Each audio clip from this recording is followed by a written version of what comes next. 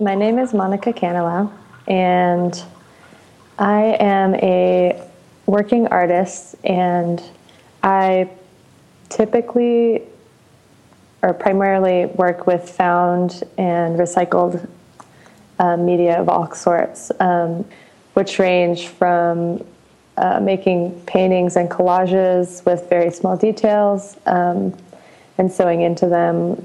Most often, I build really large installations. We're using wood and fabric and other things from abandoned places. I make costumes and jewelry out of found things also.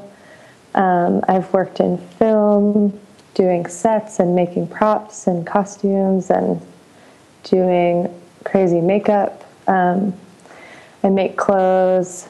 I do bookmaking and printmaking, and I do illustrations on and off, as well as teach kids how to use recycled materials to make art with.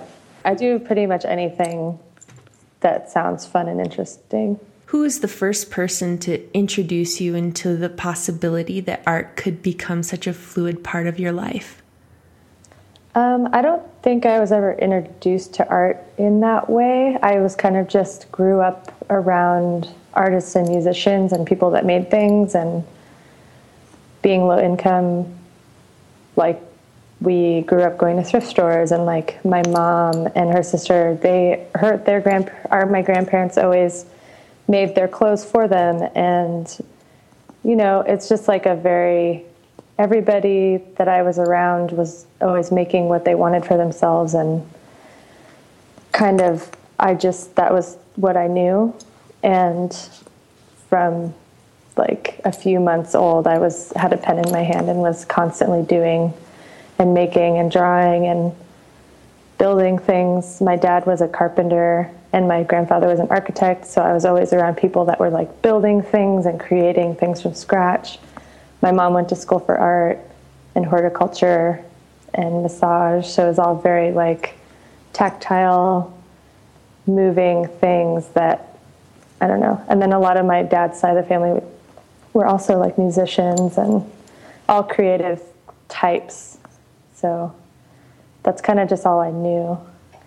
Did you have any siblings? Do you have any siblings? Yeah, I have a younger brother who's 3 years younger than me. Do you ever work with him collaboratively on art, or what is he up to? He does not do art. He is more of he was part of the gaming generation of like online gamers. That was more his thing. We kind of are pretty opposite in the things that we like to do. I was very like outdoorsy, like super tomboy, adventure, climbing everything, breaking things, just like making and breaking and building. And he was very like games. Wow. So it's just kind of like a very different focus. So we definitely have never collaborated. He's not really like an arty sort. Yeah, I noticed just from kind of finding out about the work that you do collaborate a lot. And can you talk a little bit about that process? Like, how do you decide what projects you're going to work on and with who? Pretty much everything that I get into kind of unravels itself as I'm building up, like as it comes to fruition. Like up until sometimes I'm actually making a thing, like I'll invite friends to come that are nearby, and they'll end up being collaborators, or we'll work on, I don't know, it just kind of comes up constantly. And like depending on the different project, you're like, oh, I'm going to build this public art project, and this person I have this one idea, and this other friend of mine is really good at welding, so I'll invite them to be part of it and split the budget, and kind of just create this thing that maybe you couldn't have made yourself. And in the process of doing so, you kind of just build more skills and like see what you're good at and need to get better at, or like, I don't know, by collaborating pretty constantly, you kind of get challenged by and like learn and grow in this way that I just haven't really found another way to do that. Like, because making things is such a like constant in how I relate to the world and move through it. It's kind of just like the main way I get to know people and get to like kind of experience just what I'm capable of, and as well as other people. And then in the end, like with collaborations, both people kind of grow, and then you form these relationships that are past art as like a working thing. It kind of just becomes like these moments, and it's kind of the most intimate thing that I can personally share and like relate with somebody, because that's my main, like, it's what I care about the most in like figuring out and doing.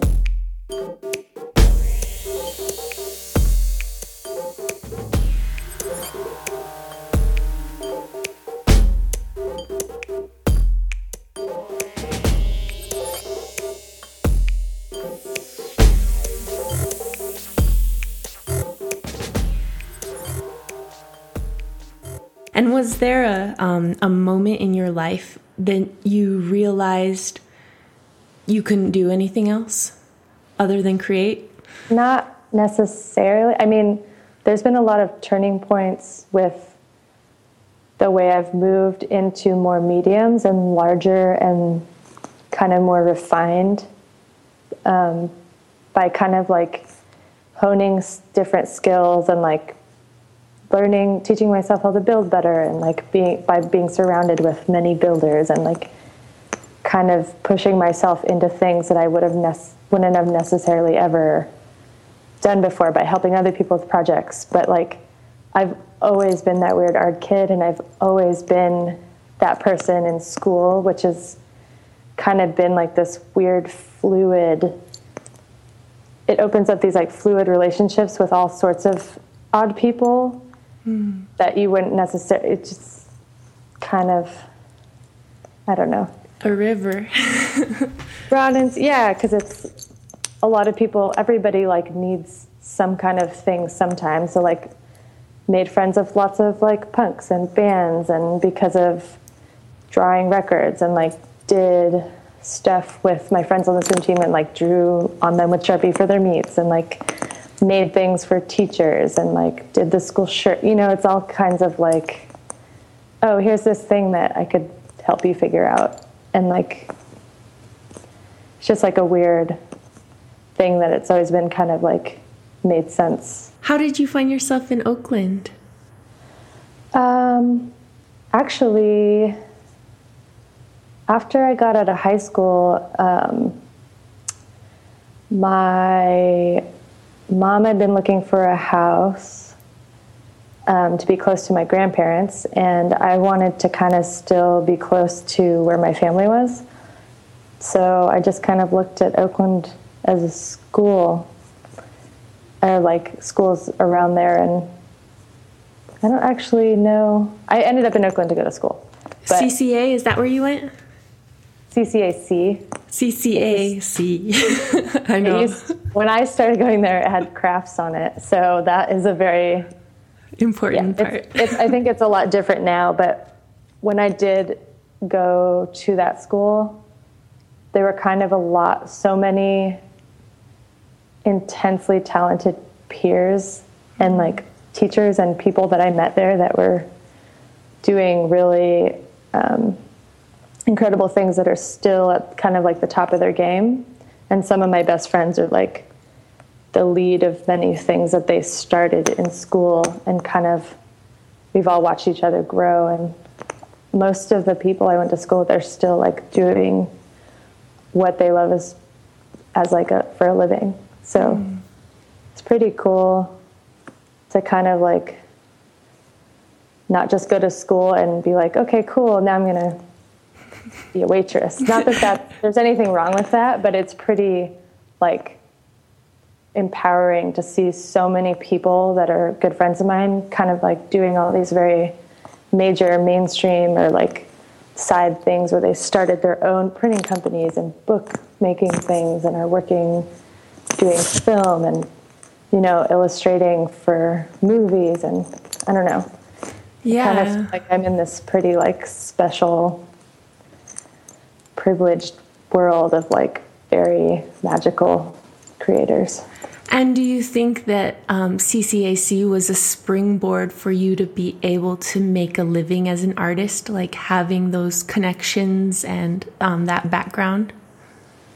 I think that there's a lot of people I wouldn't have met if I hadn't have gone there. And it was a very like magical time when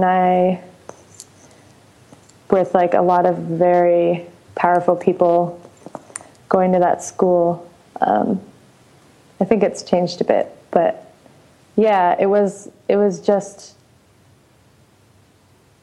the like seed for making all these other relationships and like way to meet people and way to like use facilities that I wouldn't have had access to and like get ideas that I might not have if I hadn't have been able to like take all these printmaking classes or like meet specific teachers. Like I changed my major after the first semester because of one teacher, you know, from painting to illustration because of one influential person that's still incredibly like powerful to everybody that's taken a class of his. So it's like one person can kind of turn point, even though I don't do illustration specifically, I still do it, but I picked up so many like incredible things from like very specific people, and those led to other things. And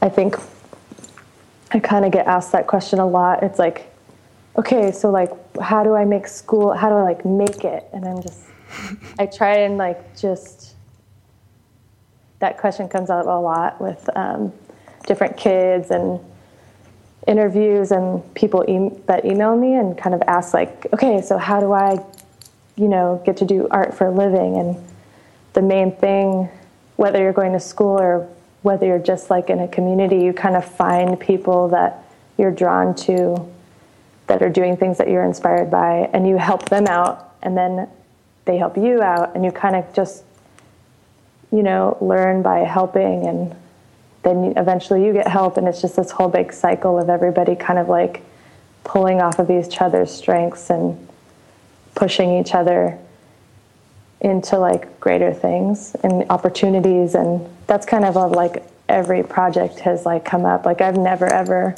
asked to do a project in my life, and it comes from working with so many people, and then they think of you, and you know, it just comes from working your ass off nonstop. And then if people are inspired or you fit into something, or I don't know, you work with people and then they think of you later. That's kind of just how it works. Like it's not like, oh, I went to school and now I'm going to do this for a living. That's not at all how it goes. It's kind of just like all the foundations you make by like interacting with people and like seeing what you can do with each other and be pushed like all the time. I think that's something that people who aren't artists don't realize is like how diehard you have to be. You're in the studio, I'm sure 16 plus hours a day working, you know, it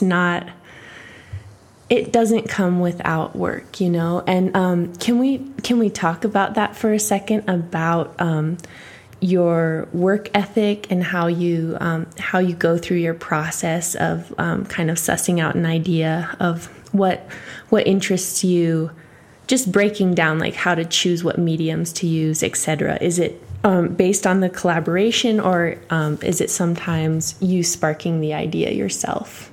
I think that because I'm not kind of I don't really let myself be pigeonholed into one kind of media, that I don't ever get bored.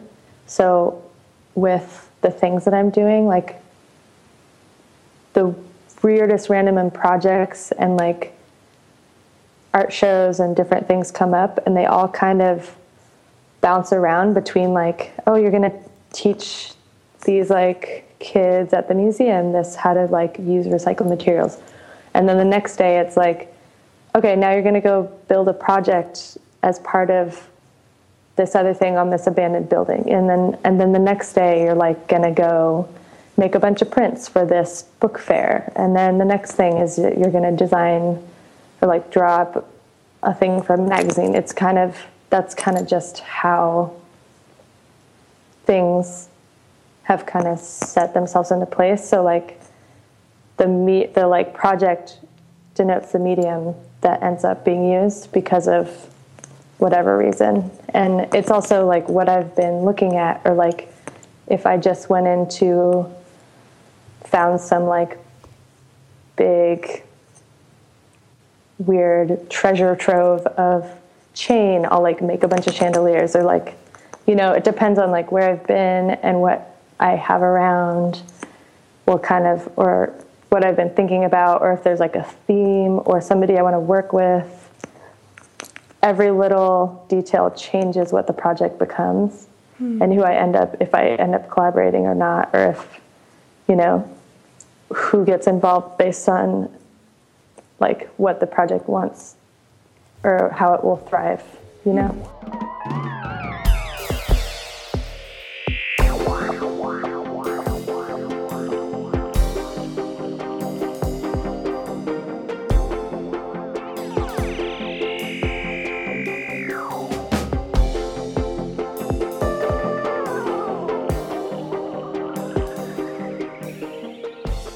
And what about symbolism in your work? Like I feel like there's a really strong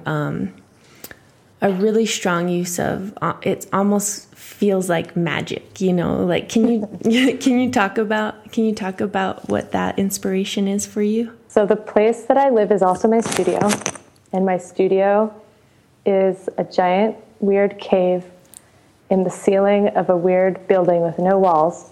So it's pretty much built out of old windows that I found, and everything on every surface is weird remnants and tassels and old paper and things from all of the journeys I've ever been on. Wow. And I have this like hoarded collection of pretty much like memories from different places that I want to put into, that I want to look at, that I want to put into something eventually, that I want to use right away, that I want to gift to somebody. It's all like in front of me.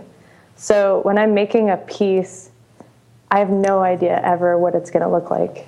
I just kind of sift around through this archive, and whatever seems like the right thing or the right color or the right paper from some weird building, I'll just pull it out and use it for this one thing, or decide, you know, it's very much a crapshoot of what is around me and what I've picked up and what I've found lately, or what I've refound in my like piles of stuff. Like, I don't know. So all of these things, I kind of have this really weird memory where I'm horrible at like names and remembering languages, things, but I know where every single little article in my studio is from, like where every piece of paper and fringe comes from, because I go into a lot of like abandoned buildings and find these like pretty much like disintegrating scraps of like other people's lives that have just been kind of abandoned and otherwise would rot, and often take those little things and turn them into something else. So that's like kind of something that I'm pretty inspired by, is like finding these little treasures that like once were really meaningful to somebody enough to like have them on them or in their home or wear them. And that includes clothing and like, you know, jewelry, buttons, like all kinds of things, like old wallpaper, like a lot of my dishes are from abandoned houses, you know, like it's not really limited to like art materials. It's like many things in my life. Like a lot of the things I wear even are just assemblages from things I've found and like remade. So it's kind of like every little part of my life where I've been, and kind of wear them with me and then use them and kind of tell people the stories of where those things came from. And it's just this very interesting, like, and this came from this abandoned shipyard and the background of that. And then this thing is about the first time I did acid. And then there's these hidden things that are glow in the dark. So only you would see them if you like turn off the lights.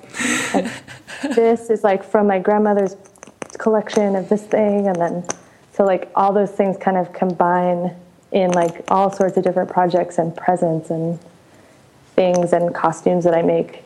And they're all very like sentimental to me.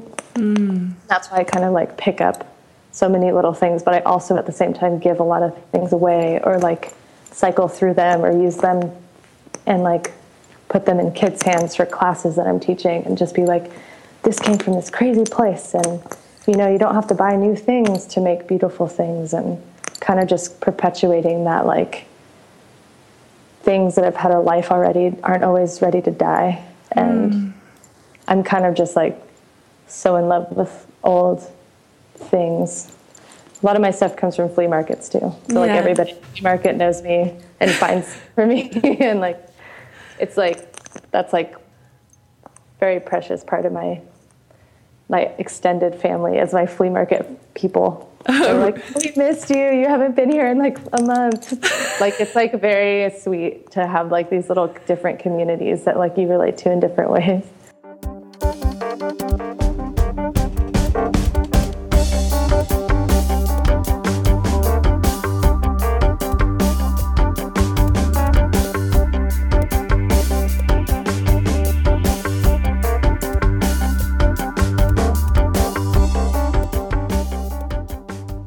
The way that I learned about you was through the Painted Desert project. And can you talk to me about how you came across that project and how the experience was for you? Just kind of break it down. My friend Nick Mann went out to do the Painted Desert project with Chip Thomas, who runs it and started it a few years ago. And the shack, the like food stand that he painted for the Woody's family had burnt down in like a grease fire. And ever since then, that happened about a year ago. And ever since then, they've kind of been like hard up on that. They haven't been able to make that money and by selling food. So eventually, I guess Chip raised some money to invite us out. And my friend Nick was like, oh, I want to go out and rebuild their shack so that they can have a food stand again. And I had been talking, he just thought of me because I am part Native American, and I've always wanted to do something on a reservation. And he was like, I was thinking about you for this project, and we've never collaborated, but let's try this. And we just started talking about it and eventually planned it out so that we would go out there in between multiple projects that I had. So me and Nick gathered different materials from different places and came out there. And the difference with our project was that we weren't just painting a mural onto something, we were painting and building it. Cool. So it kind of got really cool in the way that we kind of started building it and painting it not building it yet, but painting it in Chip's yard. And while we were talking to the family, they kind of just got really motivated to be around and be helpful and started bringing us food and came over to check out what we were doing, and then would just start coming over and hanging out with all of their kids and all of their relatives. And like, Chip was like, people never come to my house. This is crazy. Because he's like, he works at the clinic, so he kind of knows everybody in the Navajo reservation, and everybody knows him. And we would go out on a couple day trips to like go get materials and talk to people. And we're like, yeah, we're staying with Chip, and we're working on building a food stand and for the Woodies and different things. So like different people, we started making all these friends. And people were like, oh, what are you doing? Oh, do you need this? Oh, do you want some food? Like, it was very, like, super, super sweet. We got invited to a wedding by a woman that we met out there, a twin.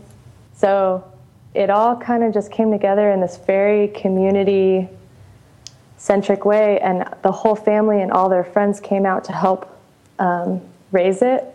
And they got railroad ties, they donated, they like brought over paint, we had their kids roll out the walls and the roof.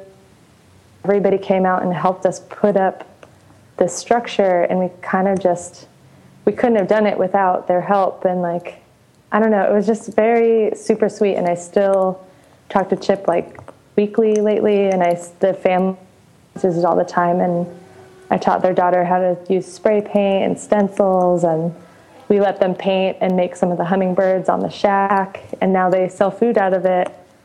And sometimes friends of mine go and visit it, and it's awesome. Pretty much just like that's like the point of art to me, is to like serve a purpose and activate something, you know, like the art on the stands is such a genius way to like attract visitors. Like Chip was a genius, you know, it's like, of course you're going to stop if there's this beautiful bright thing that's catching your eye, and then it supports the locals there. And that's just such a like ingenious way to help a community of people that always has, you know, tourists passing by, and then everybody thrives, and then there's like things that bring you there.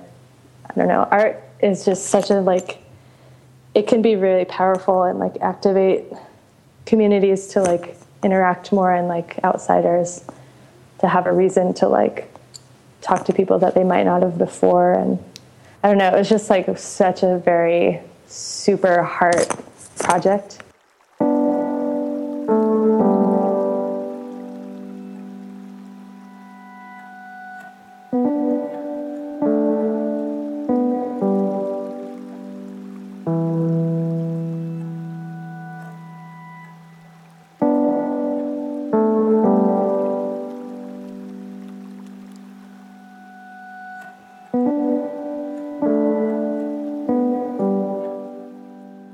I am many, many things. I am Filipino. My dad was born in Manila, so he had that culture behind him. And I'm also, on my mom's side, I'm Chinook and French. So there's another like thing, and then also Russian. And what about your Filipino heritage? Have you ever been out to the Philippines or connected in that way? No, I mean, I have a lot of family in the Bay, and I saw them a lot more when I was younger, and there would just be like these huge family gatherings, and always feeding everybody just tons of food, and every single Filipino family had karaoke machine in their house, like just kind of I don't know. I went through like a funny thing, like second guessing myself, because I used to have like pink hair and more piercings, and started getting tattoos, and I was kind of like, oh, is my family like gonna be turned off by this? And one of my aunts was like, seriously, your blood, that's all that matters. And that kind of just stuck with me super hard, because, you know, like not every single all parts of my family are like as open-minded necessarily. It's like, you always kind of, I felt like a little bit like the weirdo. I'm always kind of like the black sheep that's like always trying to do everything wild and not traditionally. So it was very like grounding to just remember that like blood is what keeps families, you know, together, and is what really matters, because like everybody goes through all these rough spots, but it's like you don't always keep all your friends, but your family is your family for your life. How is your family's reception to the art you're doing and the work that you have going on now? Are they aware or even like conscious of the caliber of collaborations and world recognition that you're having right now?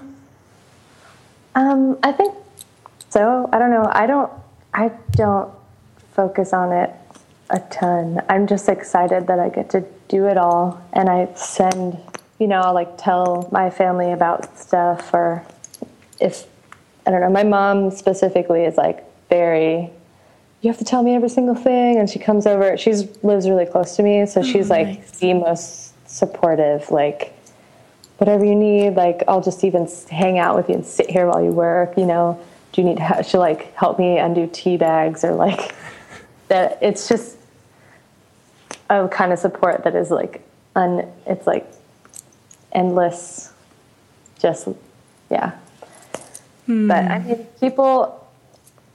I kind of put up a lot of things about what I'm doing, but I don't think anybody really knows the extent of like how many projects I have going on at once, because it overwhelms me to even just talk about the things I've been doing sometimes. So I'm just like, they'll just find out, or I'll like, here's some pictures. And even though I've been working on stuff for months and months and months, you know.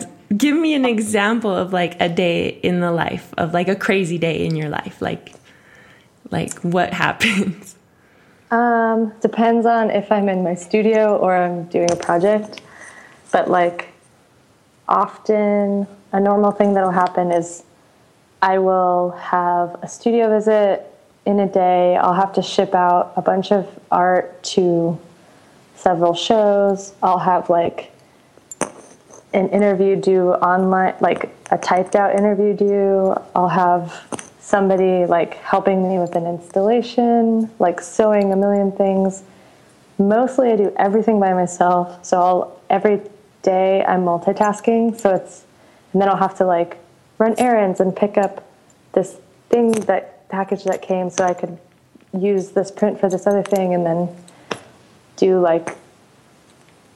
have a meeting about a book thing. And then it's like lots and lots of multitasking. And then like friends will come over and we'll have like a studio date is like how I hang out with my friends. And then we'll like end up going out in my canoe and shooting stuff I made like a shooting range in my favorite part of Oakland. It's like under these abandoned piers. Whoa. So like go out with BB guns and like shoot, and then we'll eat lunch in the estuary and a canoe, and then we'll go back and make a fire, and then I'll go back home and work till 5 a.m. And then I'll like go to sleep I live in my studio too, so I like sleep under my desk, and then I just roll out and start working again and like make coffee. But that's like when I'm home. And then I'll like make some jewelry for my friend's shop that I need to put more jewelry into out of like weird stuff that I found.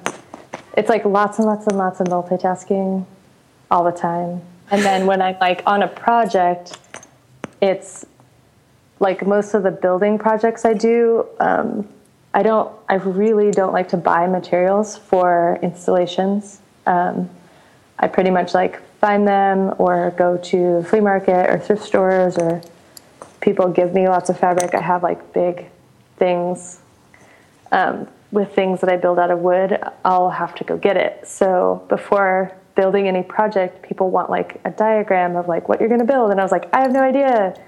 I have this idea, but I don't know what I can do until I go find all the wood. So I don't know what it's going to look like.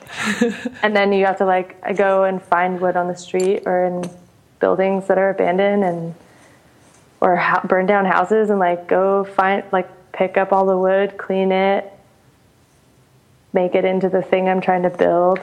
Maybe cook food in between. I was just going to ask, do you eat? No, I eat really well. Good. I eat better when I have friends around because I like cooking. I love cooking, but I cooking tons of meals. I snack constantly and drink lots of tea. And I'm always I love food and I'm eating constantly. But yeah, and especially adventure missions where you bring a picnic to the top of this thing and a boat, and then it's everything. It revolves around adventures or making things, or I don't know. That's a pretty normal day.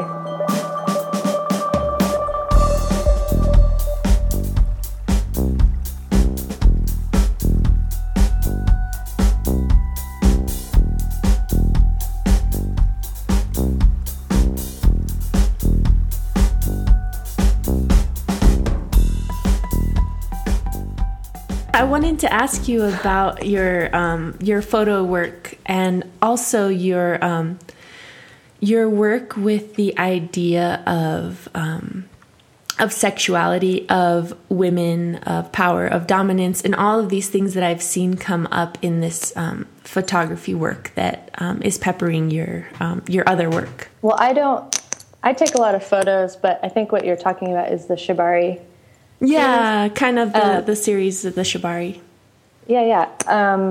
That wasn't in mind of anything in particular. It was kind of the idea kind of came up in my mind after I'd seen these friends of ours do a very like really beautiful, intimate, like candlelit Shibari performance. And Shibari is like a Japanese rope bondage where, it's very like, it's using ropes as the lines to bind somebody, and just kind of witnessing that for the first time was just very powerful. And it was so like loving, and like the power exchange involved was so like intense that you could kind of just feel their love for each other. And my friends, they perform and teach classes under the name Bondage Erotic. So I kind of saw that, and afterwards was like, I don't know how, but I really want to collaborate with you guys in some way. Like, just, I don't know, maybe we can like talk about some ideas at some point. And then my friend Marcus, who runs a prop shop in San Francisco called Scene 2, or One Hat, One Hand, he had been talking to me for like a while, like over a year or two, about wanting to someday do some kind of photo collaboration where he's a photographer, and he does like he works in many media, but he used to take photos a lot more, and he was like, I just want to do something that's like kind of magical, but we had never really talked about a specific thing. I was like, hey, why don't we have a meeting about collaborating in some way? And then kind of like just pulled a bunch of images from like how I wanted to explain like different scenes, and kind of just sketched up a couple like really quick drawings. And then it ended up happening where everybody in their specific medias kind of like really just pulled through, and like my friends built sets for each scene that we did, and then based on the drawings and ideas that we all talked about. And then with the ropes, Antonio, who does the rope work, and Victoria, his partner, who is also usually his model, they came up with all these very specific poses that would be fitting for like different scenes and stuff. And then my friend Jessie Brown, she styles things in this like very magical way, and she did all the styling and kind of guided the set building. And then I make costumes all the time just because I enjoy it. And I go to Mardi Gras every year in New Orleans. I used to live there, and I have like this very seriously magical, amazing group of friends there that all are very like, make the most beautiful things. So that's kind of my excuse to like once a year just really go off and make a ton of new costumes. So that was about to come up after this meeting, and I was like, well, I'll just guide the costumes I'm going to make for this year for the shoot that we're going to do. So I'll like multitask, and then I'll put together these different costumes based on what we were talking about with the shoot. So came back from that. I was actually really sick, and I had the flu, and I had a fever. Dang. I just got my chest tattooed. Yeah. As a tattoo, I also do hand-done tattoos, like old school. I've done a little over 300 something, and I will only ever do it by hand. But I just did a trade with a friend of mine. It was the first time I got tattooed by a man. Was a good friend of mine, and he got the middle part of it. It's like a big white pattern that's like a protection symbol.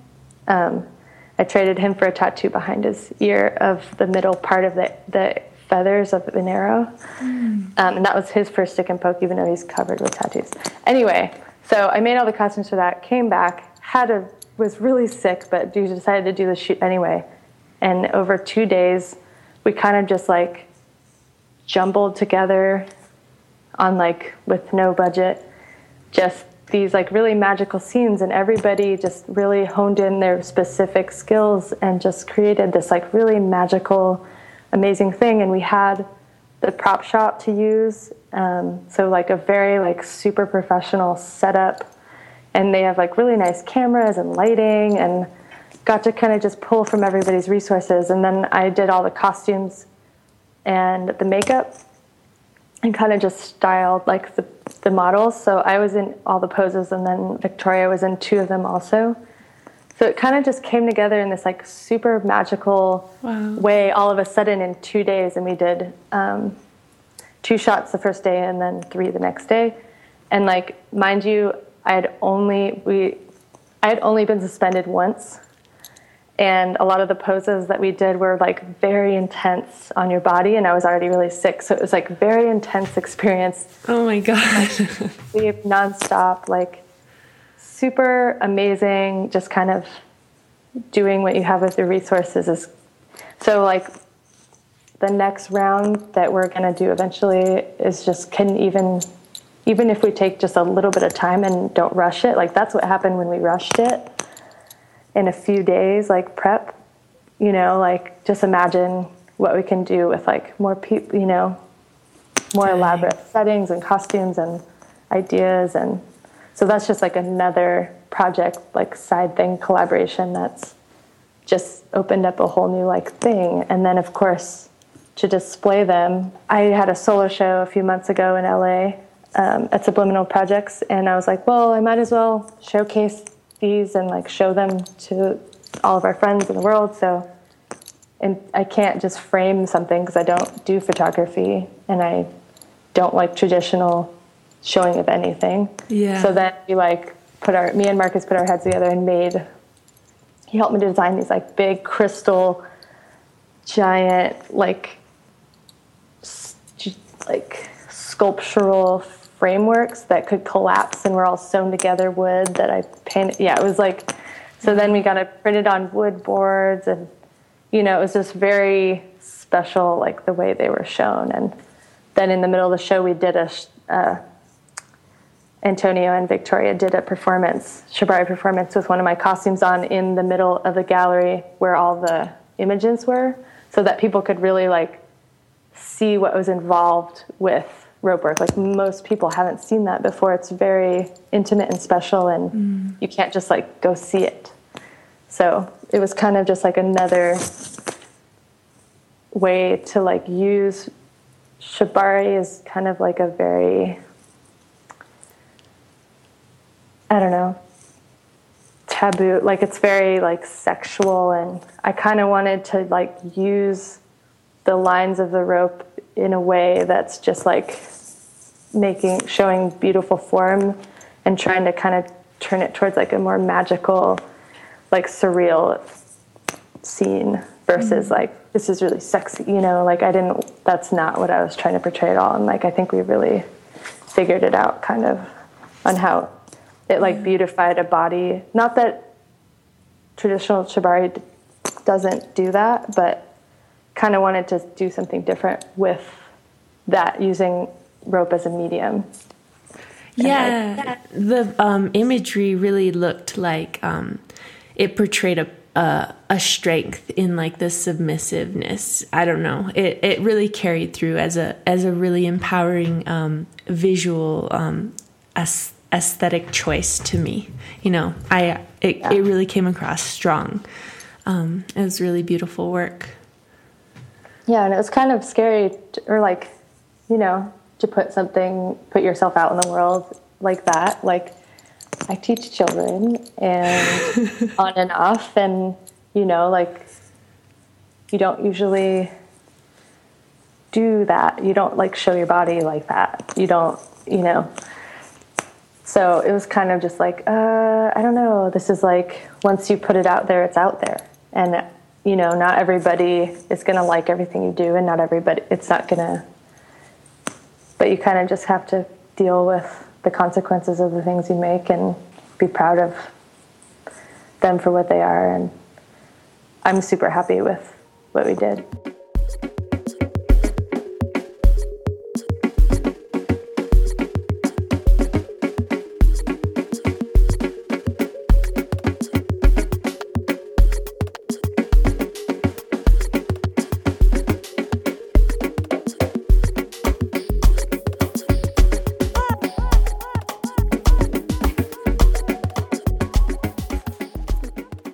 I really just am so in love with like the decorated body. Like every culture just has a different, like beautiful, unique thing that like tells a story that is something that's imprinted on you or in your skin or on the traditional dress of a culture. You know, and it tells you something, whether you're married or whether how many battles you've run. You know, it's all these like stories that you wear on yourself.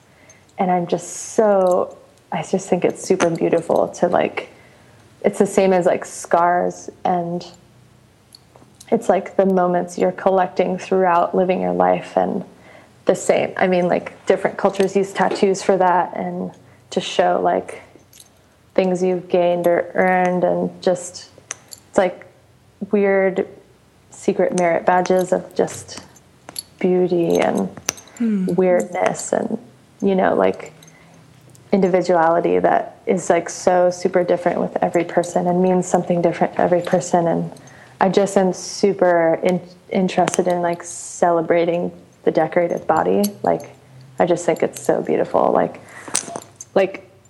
for instance, there's this long going like series of portraits of like old parlor portraits and different, also with a new body of work I just made for this show in London that's opening tomorrow. Those are using really old pinups that are like disintegrating. It's just using people that with like as a blank canvas and kind of covering them with like decorations that kind of give them a new life.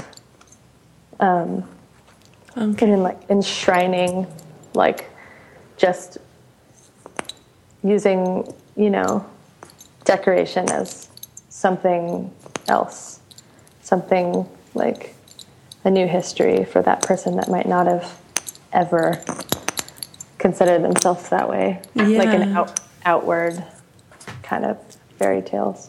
I think that's something that's really lacking in American culture today, is that connection to to tradition and to meaning and importance. So that's really beautiful to hear. Yeah, like more like having to do with that also. The original thought of decorating those parlor portraits, you know, they're all like colonial and, you know, have you seen those portraits of Native Americans when the colonies started kind of taking over, and they'd be like half dressed traditionally, and then half of them in like a top hat and a suit, but then they'd still have like their feathers on and their braids. And, you know, I was kind of thinking of that in terms of the opposite way. I was like, what if all those settlers kind of took all of the outwardly physical like decorations and turned them onto those, you know, kind of like all black and white, droll, you know, stamped out pictures. So that's kind of where I was going. I kind of wanted to like do a reverse of the history that kind of stamped out lots of like traditions, and I was kind of just trying to reverse that history in my own personal way. Did you do that specifically because the show was opening in London, or was it just coincidental? Oh no, those are portraits I've been working on forever. Those portraits, I sent a couple of them to London, but it applies to like all cultures, and like a lot of youth just kind of just not having the interest in like holding on those traditions and passing them on. And, you know, I think that's just so incredibly sad to like watch these like amazing things and techniques and just kind of slowly die off because of fucking America being so overtaking. Like, I think it's horrible. I think it's super depressing. What kind of advice do you have, or like a story or an experience that might inspire young artists to not fall into this like consumer kind of propaganda-based American idealism, blah, blah, blah? You know, like how have you found ways to reconnect with the magic in life? And how can you share that with young artists? I think that it doesn't have to apply to artists at all. I think it's just to people in general. Like, I feel like I hear so often that people just become stagnant and feel so uninspired, and, you know, people get into these routines that are so menial, and it kind of like drives the will to be a powerful person away. Like, people are like, cool, I get off of work, I go to a bar, I drink a beer, and then I go home and repeat. This is like so depressing to me. And I think that with a lot of people, like, all you need to do to like reactivate like feeling alive is to go put yourself in an adventure and like into a place you've never seen before, and like do things without knowing how they're going to end up. Like, that's completely how I'm refueled constantly. Like, I go into art jail, is what I lovingly call super studio time, where I'm not allowed to leave and have so much work to do.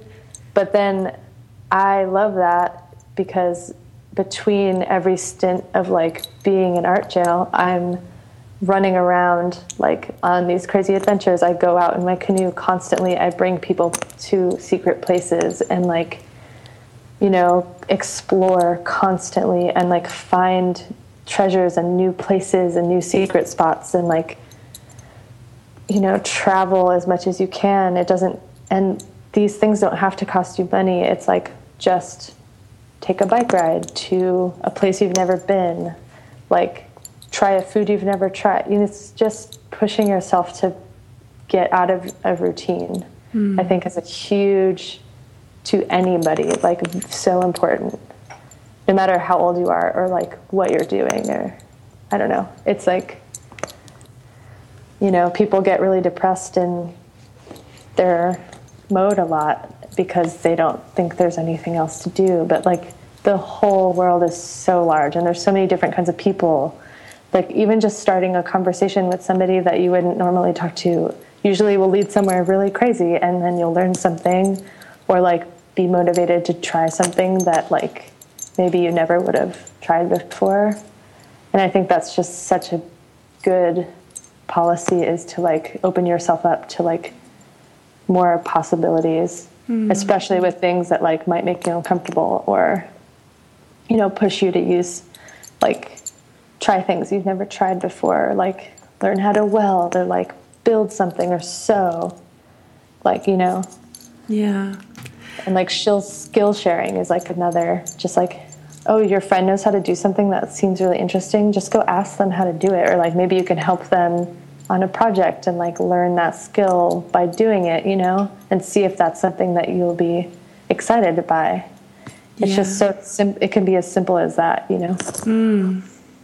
But yeah, no, that's good advice. I mean, like you said, not only for artists, but for everyone. And a lot of the things you're talking about are things that back in the day we used to just do as part of life. And now it's like convenience has lost us that creative spark in our daily, you know, you have to like force yourself into it now if you don't. Well, everything's so easy and like replaceable, and like, you know, you don't have to work for ease of anything. You can just look it up on the computer. You don't have to like go find a book or like seek the knowledge out from some specific skilled person. It's like, oh, click, and then you're like just staring at a screen or staring at your phone instead of talking to the person next to you. It's like everybody is just so kind of like frosted over. It's like such a sad way. Like, you look around, everybody's just looking at their phones. I mean, I do that a lot because I talk to a lot of people about projects, and I'm doing stuff on my phone too. Like, I'm no exception to that. But it's pretty like grotesque sometimes when you just like look up and like nobody's talking to each other and you're like, you're hanging out, but you're not present at all. So it's, I don't know. Yeah. How do we combat that as this generation who's just seeing it take over, you know? So impossible. It's just the beginning too. It feels, I mean, I feel like we're on the brink of like something really creepy. Well, children are growing up like that. Like 5-year-olds have iPhones, you know, and it's like, Yeah. And you talk about like your brother, even a few years younger, like totally like missing the boat of adventure in a certain sense, going into gaming. Definitely. And it's like there's a very huge, it's like half of our culture is like gamers and like online and, like that's how they relate to the world, and this like kind of violence and technology driven. It's like that's all that matters. Like there's no outdoors. Like a lot of that generation is like, I don't know what a tree is. I just know about blowing stuff up. It's really hard.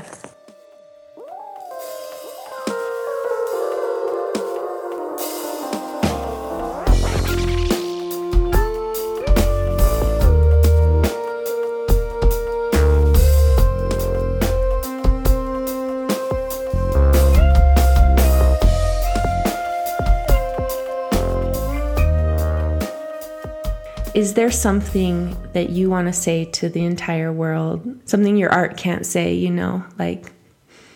Well, I mean, besides just like getting out of your comfort level, I mean, you would be so surprised how big of an impact it makes to show people that they are capable of things that they might not be comfortable with. Like, I really thrive and in teaching like young people and old people, but like when you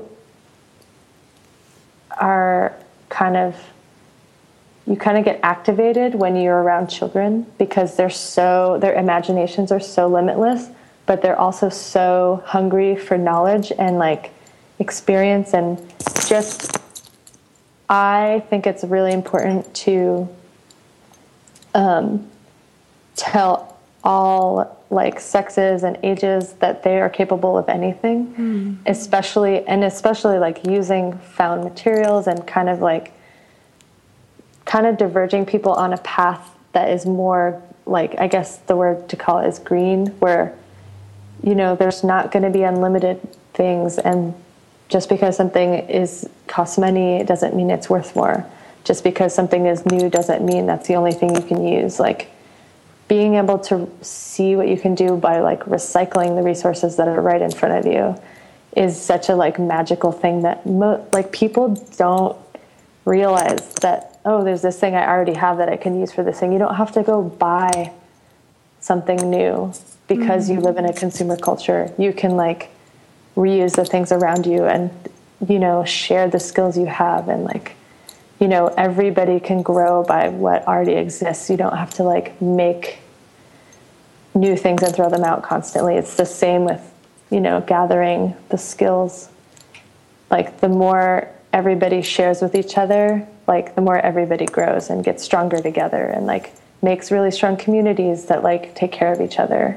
And that's like kind of the most important thing, like over anything you do for a living and anything you've said you've done. Like, as long as you're taking care of the people around you, whether you know them or not, and you're just kind of looking out for people as like people, then you'll be fine.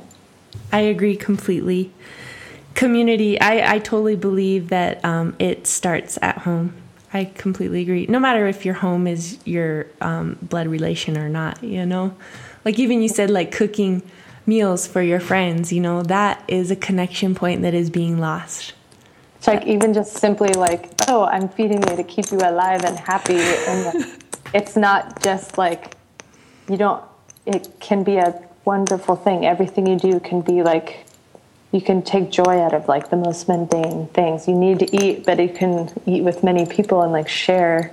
And then all of a sudden it's like a celebration instead of just like, oh, I have to eat, It's just like making like living sacred and like making little things that might not be meaningful, like little acts of kindness and like friendly gestures and like listening to people that like maybe just need to be heard. It's like little tiny things that kind of all add up and like make people feel like solid and worth,